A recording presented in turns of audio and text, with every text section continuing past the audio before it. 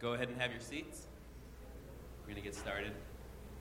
My name is Joey. This is my wife, Stacy. We're the Bensons. We're going to be reading from Luke 9, verses 1 through 9, if you want to get out your phone or whatever. Bible. Stacy will be reading from the Bible. And he called the 12 together and gave them power and authority over all demons and to cure diseases. And he sent them out to proclaim the kingdom of God and to heal. And he said to them, "Take nothing for your journey, no staff, nor bag, nor bread, nor money, and do not have 2 tunics. And whatever house you enter, stay there, and from there depart. And wherever they do not receive you, when you leave that town, shake off the dust from your feet as a testimony against them." And they departed and went through the villages, preaching the gospel and healing everywhere. Now Herod the Tetrarch heard about all that was happening, and he was perplexed, because it was said by some that John had been raised from the dead, by some that Elijah had appeared, and by others that one of the prophets of old had risen. Herod said, "John I beheaded, but who is this about whom I hear such things?" And he sought to see him. Let's pray. Father, we again just thank you so much for this place that we come to and worship you. Lord, just ask that you'd be present today during this time as Matt brings the message. Lord, ask that our hearts would be open, our minds would be open, Lord, that your word would be transforming today, Lord. We just praise things in Christ's name. Amen. Amen. Thank you. Thanks for reading from the Bible. Appreciate it. Good morning. For those of you who don't know me, my name is Matt Ortiz. I'm one of the pastors here at Infusion Church. I serve as the lead pastor, but we have a team of pastors that work together. And we hope that, especially if this is your first time here, we hope that you feel welcome. We hope that you feel like you're part of the family. We hope you're able to meet some new people, some down-to-earth people that can help you, encourage you. And there's something amazing about gathering together with other people who are searching for faith, for the meaning of life, and finding it in Christ Jesus and his purposes for us. And so it is our hope and our prayer that you can experience that this morning. Now, to bring you up to speed of this, if you're new here, we are in the middle of a series. We just started it actually last Sunday. For the rest of the summer, we're in a series called Church Life. And what this series is all about is, what does it look like for all of us together to be committed to Jesus, to be committed to his family, to be committed to Jesus' mission together? And then what's important, what's critical in this series is focusing on the gospel, focusing on the liberating good news, and how the liberating good news of Jesus inspires us to live as community on mission. Now, God has called us to be a community because that's the best thing for us, but he also called us to be a community of grace to bless our city. And so that's what this series is about. And today, this morning, we're going to be talking about evangelism. Okay? Now, we're going to be talking about what evangelism is, and we're going to be talking about what evangelism is not. And I think it's important to consider both sides of that. It's important for us to remember that for a lot of people, the word evangelism is kind of like a bad word, right? Whether it's fair or not, okay? Whether it's fair or not, when people hear the word evangelism or evangelist, what do they think of? I think a lot of people think of in-your-face street preachers or slick TV evangelists just after your money, guys that are judgmental or self-promoting or just weird, right? Jerks for Jesus. This is one of the reasons a lot of people don't like that Christians do evangelism, that Christians urge people to leave their current religion or their current personal belief system and convert to Christianity. So you might hear, it might be common for you to hear, in fact, people say things like, you know what, there might be a few things about Christianity that are okay, but I'm not okay the arrogance to say that unless you convert and believe the way that I do, you're lost. The whole turn or burn, love God or go to hell, you're an idiot, come to Jesus deal. Now, I understand why people would feel that way.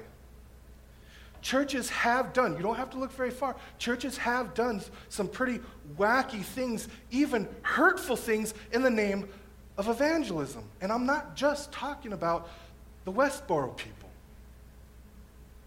A lot of evangelism has been done with an arrogance that has been motivated by pride or motivated by insecurity rather than motivated by a genuine love for people and a desire to help them because God loved you and helped you. Now, we also know that a lot of churches have just decided because of all that, they're just going to ban evangelism altogether, purposely avoid trying to convert people. Now, here's the deal. The truth is, if you think about it seriously, is you can't not do evangelism. It's impossible. You can't not do evangelism because what evangelism is the telling of good news, right? Evangelism is telling people that there's a better way to think. Evangelism is telling people there's a better way to believe. Evangelism is telling people that there's a better way to live, and you simply cannot avoid doing that. For example, if someone comes up to you with all sincerity, says to you, proclaims to you that all views are legitimate and no one should impose their view on someone else, what are they doing? Evangelism, right? That's evangelism. It is a sincere effort to convert people to their belief and to live by it, right? So that brings us to tolerance.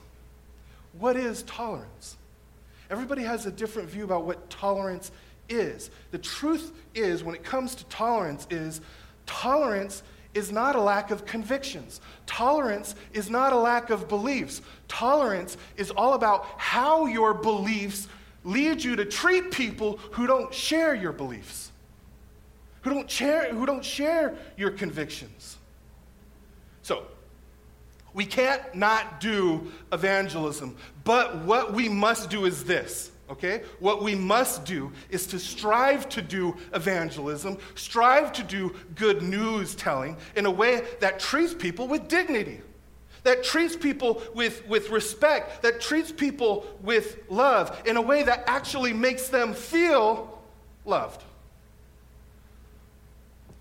Now, it's possible, I know, it's possible for even many people who hear what I'm saying to have their first thought be, well, Jesus didn't always make people feel loved. He called people a brood of vipers, and that was the loving thing to do, right?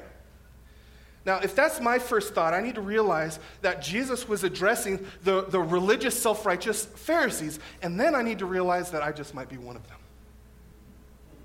Right? If that is our first thought, I should probably consider that. And I need to repent. But wait a second, time out. In the text we just read, Jesus said in verse 5, if one of the towns rejects you, when you leave, shake the dust off your feet as a testimony against them. That's not very nice, is it? Well, again, same category as the self-righteous religious Pharisees. When it was finally time for those disciples to move on, it was a warning against the self-righteous because everything that the disciples did, the whole time they were there was rejected. They came in determined to lead with love. They were healing people left and right, sharing the good news and the love of Jesus in word and deed. And after all of that, the town figured they didn't need Jesus' grace. They didn't need Jesus' truth. They didn't need Jesus' righteousness. They were content with being self-righteous. And so after leading with sharing the love of Jesus in word and deed, if the town was not receptive, the disciples end their time there with a testimony against them as a final and critical warning. Again, you don't have to look too hard at all to find people who say that they hate evangelism, and to find people who say that they're gung-ho about evangelism, who think that evangelism starts with making a testimony against people. And then that's it, right? They're done. No plan to serve with sacrificial deeds, no loving relationships, no gentleness, no respect. Here's the deal about evangelism. Evangelism is not just a go and tell deal. Evangelism is a show and tell deal. You show people the love of Jesus and then tell them the truth of Jesus. So here's what I hope we really get here. All right? When it comes to evangelism, if you do not genuinely love the people or the person with whom you're sharing the good news, consider not sharing it until you do love them. All right? Let me say that one more time. If you do not genuinely love the person or the people with whom you are sharing the good news, consider not sharing them, not representing Jesus, until you genuinely love them. And pray for that. Pray for that. Now, at this point, I'm going to go ahead and assume that we can agree that what we need to do first is make an effort to share the love of Christ in a way that makes non-Christians actually feel loved, not in a way that makes them feel like your enemy. Right? And our text this morning, I think, helps us do that. We're going to look at three quick questions. Who does evangelism? How is evangelism done? And what is the good news that we're sharing with people? So first is this. Who does this? And one of the things that we see throughout the scriptures is that the people who do this are the community of faith. Okay? So in verse 1, it says this, and Jesus called the 12 together, and he sent them out. The 12 apostles, they represent the whole church, all the followers of Jesus. Jesus is sending an entire community of faith to do evangelism, to show and tell the good news. Why? It's because community is part of the good news. Jesus, part of the good news of the kingdom of God is that Jesus is drawing together a new people. He is drawing together a community of faith, a community of brothers and sisters that live out his kingdom of grace values together. So it's a community of faith. Verse 6, look what it says. It says, and they departed and went through the villages, preaching the gospel and healing everywhere. And the language used here indicates that no one went off on their own as like a lone ranger. They just didn't do it solo. They went together. And at the very least, they minister and serve in pairs. They did good news, show and tell as a community. They worked as a team. They functioned as a team based on their gifts. Now, I'm just speculating here, but just by way of illustration. Maybe Philip was in charge of planning out the schedule. Maybe Matthew took care of the housing arrangements and planned the meetings. Andrew probably kind of head up, inviting people to come hear the message. And my guess is that Peter did most of the preaching, and James and others may have been involved in healing, and I see John doing much of the counseling and teaching. But however they did it, they functioned as a team, together. And you know what? It's just like us today. It's just like this for us today. The community of faith, together, proclaiming the good news.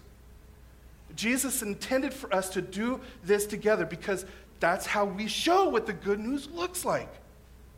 Jesus changes lives in the context of community, living and working together as a team, sharing the good news to people who need it.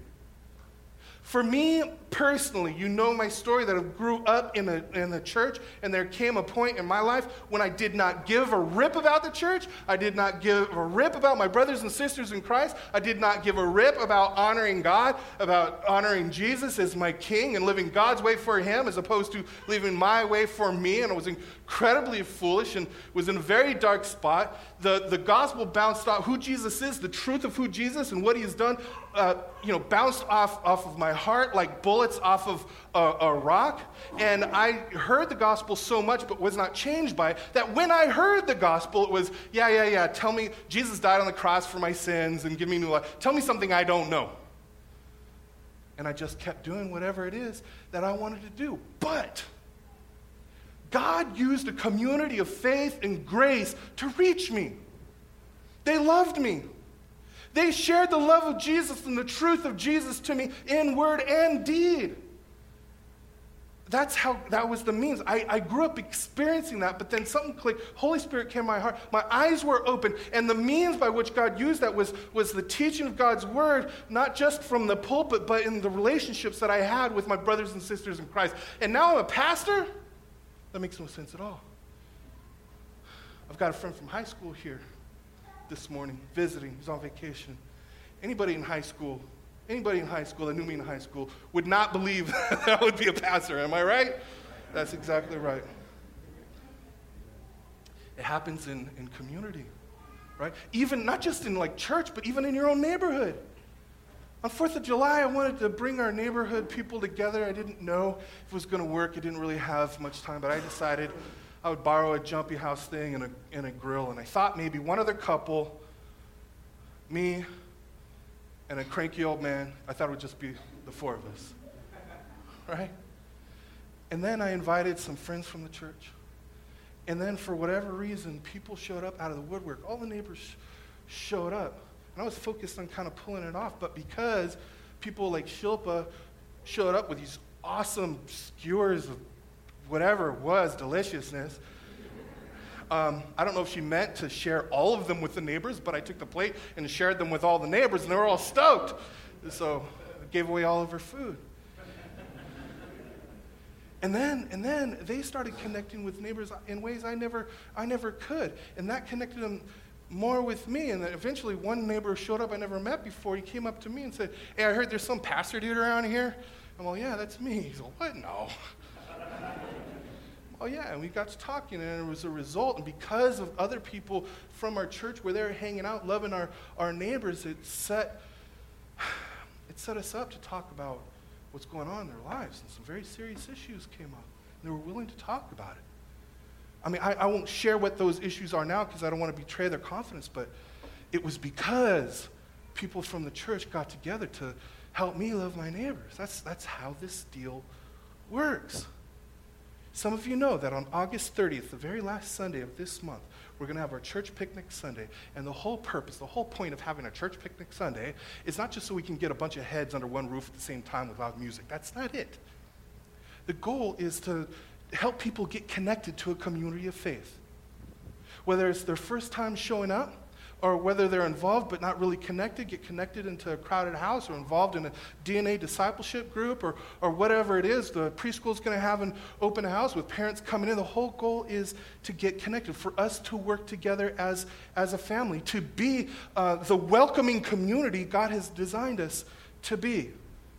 And then we do baptisms. There's something powerful about doing baptisms in community, a powerful testimony of identifying with Jesus through his death, burial, and resurrection that just stirs the love and faith of everybody.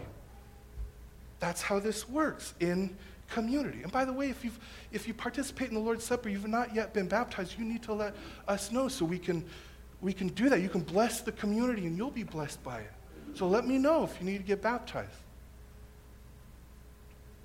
When you see somebody get baptized and because that they found new life in Jesus, and then you see them get plugged in and their life transformed, man, when you watch that play out, it changes you. It absolutely changes you. It builds up your faith. This is the kind of stuff we get to see. This is the kind of stuff that we get to experience if we're living out God's call with others in the church in response to the work of Jesus. So who does this? A community of faith together. Secondly, how's it done? It's done with good news irony. I've talked about this before, but I feel like I still need to explain it. Look at the rest of that first verse. It says this, that Jesus gave them power and authority over all demons and to cure diseases. That's pretty impressive, right? And then he sent them out to proclaim the kingdom of God and to heal. And he said to them, take nothing for your journey, no staff, nor bag, nor bread, nor money, and do not have 2 tunics. Does this seem a little weird to you? It seems a little weird to me, right? He says, I give you all of the power and authority that you need to do what I've been doing. Now go, but take nothing with you. No staff, no suitcase, bread, money, no debit cards, no change of clothes, nothing. Why? What in the world's going on here? Jesus is doing some training, some much-needed training for his disciples. He's doing some discipleship here. He's using good news irony, and here's what I mean.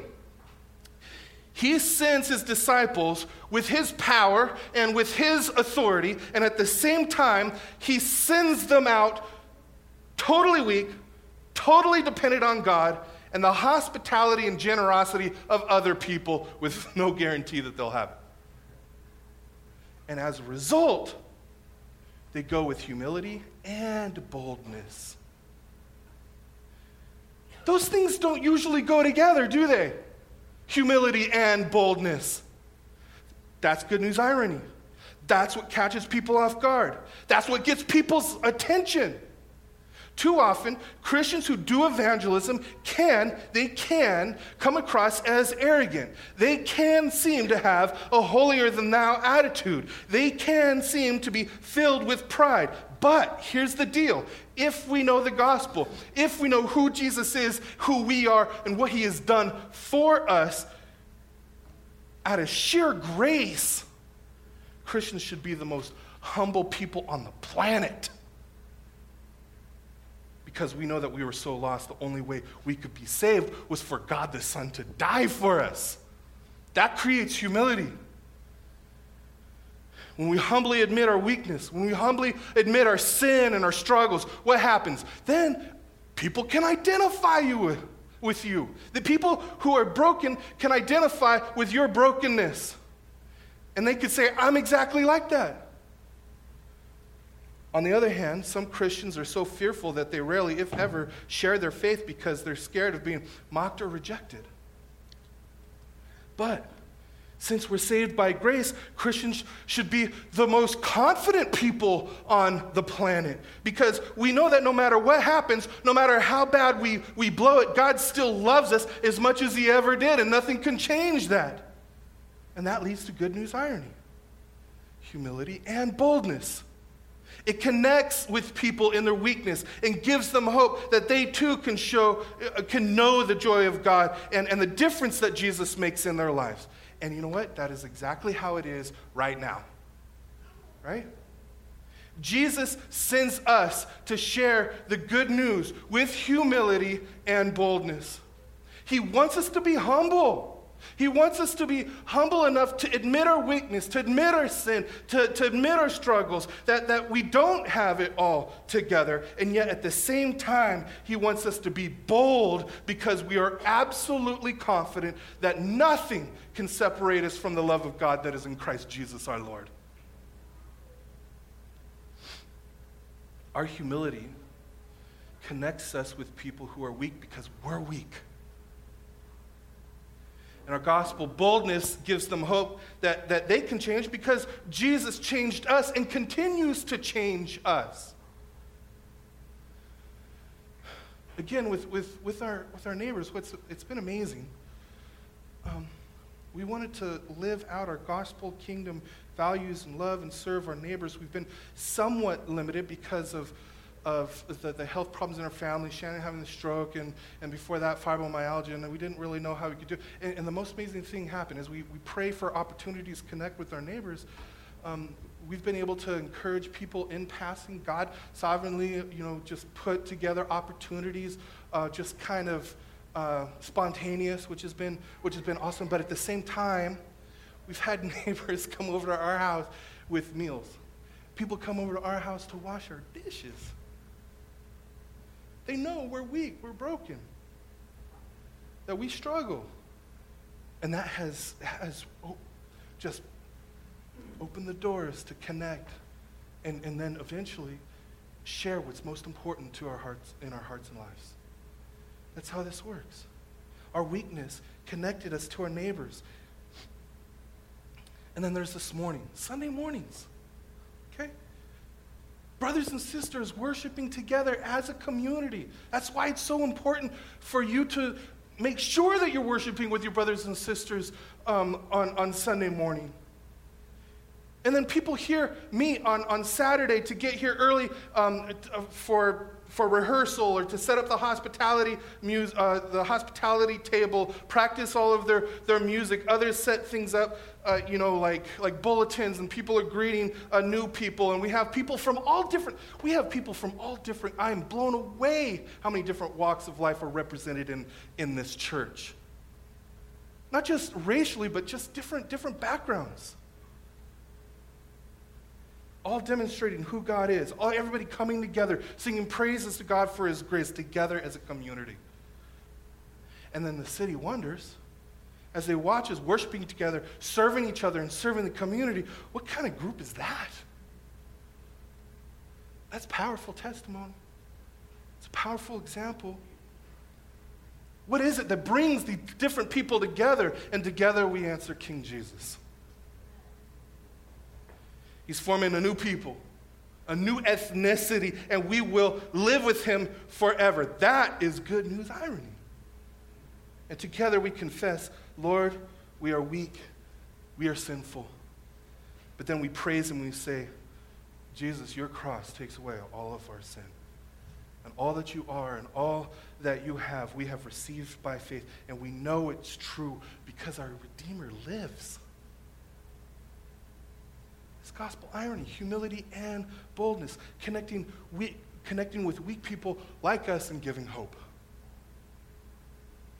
This is how we share the good news. Okay, so that brings us to our last question. What is the good news? It's the good news of Jesus. Let's just start with that. It's the good news of Jesus. Jump to verse 7, and it says this in the text. Now Herod the Tetrarch heard about all that was happening, and he was perplexed because it was said by some that John had been raised from the dead, by some that Elijah had appeared, and by others that one of the prophets of old had risen. Herod said, John I beheaded, but who is this about whom I hear such things? King Herod got word that the 12 disciples were preaching about a new kingdom with a new king. How do you think that made him feel? He felt threatened, right? You know why? Because he wanted to be king.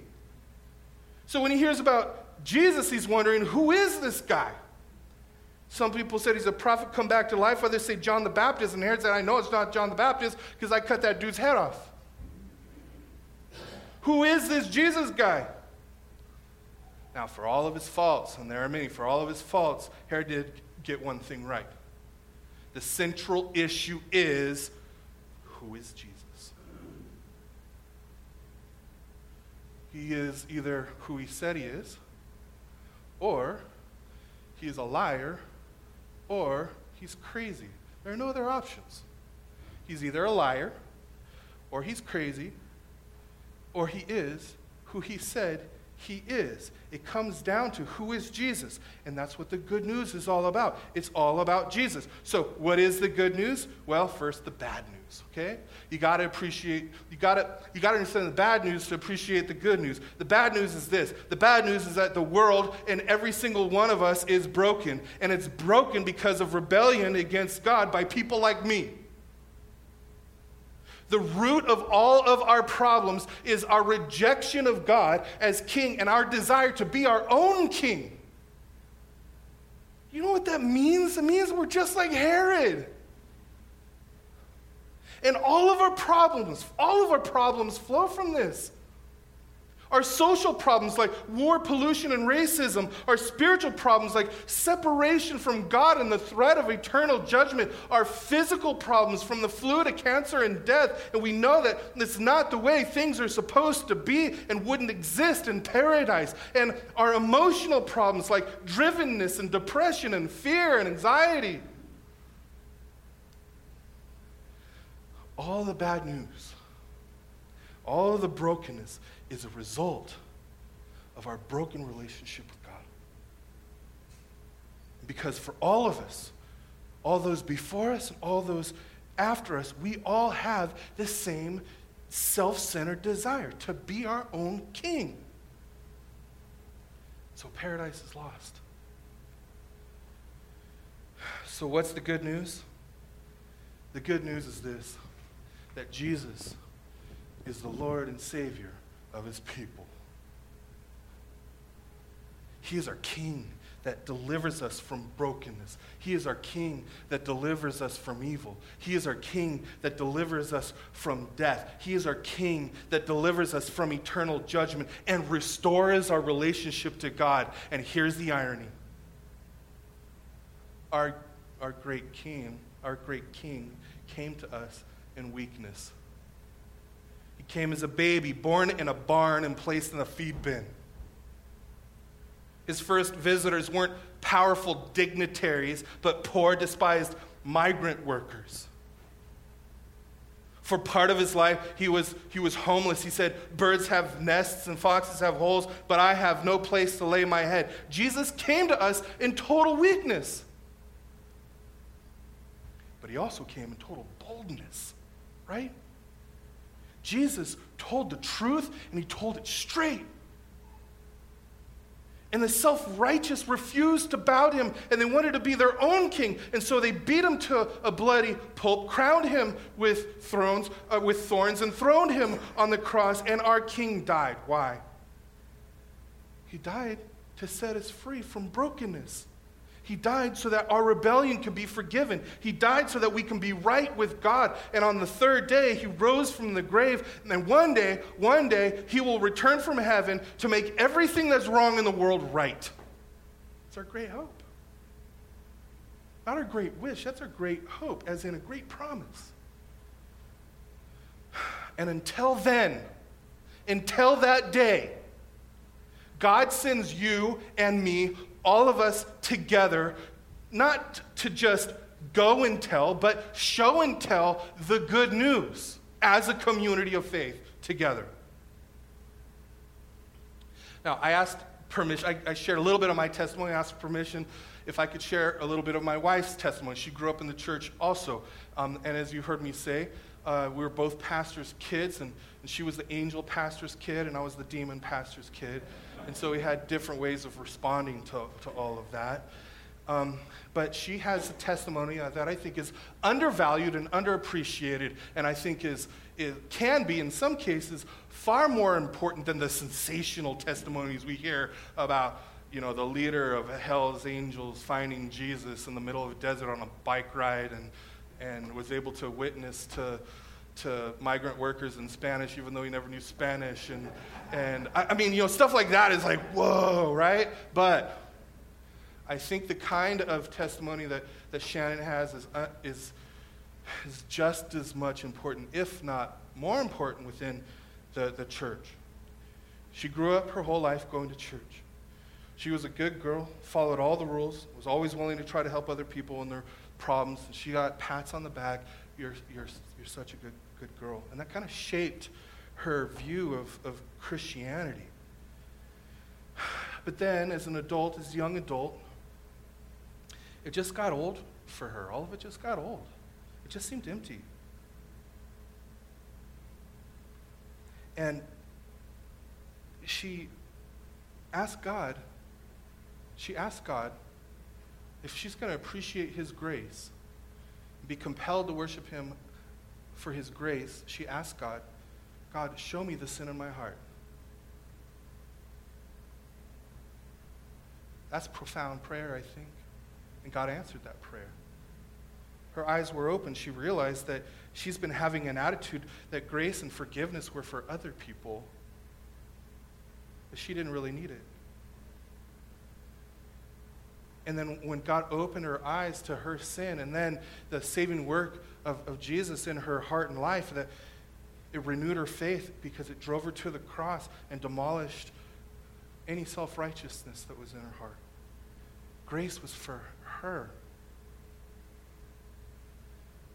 And then as she got sick with fibromyalgia and then with the stroke, and then the community of faith, just praying for her and sharing God's grace with her. I mean, it's just had a profound effect on her relationship with God, and it's just been amazing to watch, amazing to see. I think one of the most important prayers, anybody who's been in church or part of a church for any amount of time, I think one of the most important prayers you could pray is, God, show me the sin in my heart.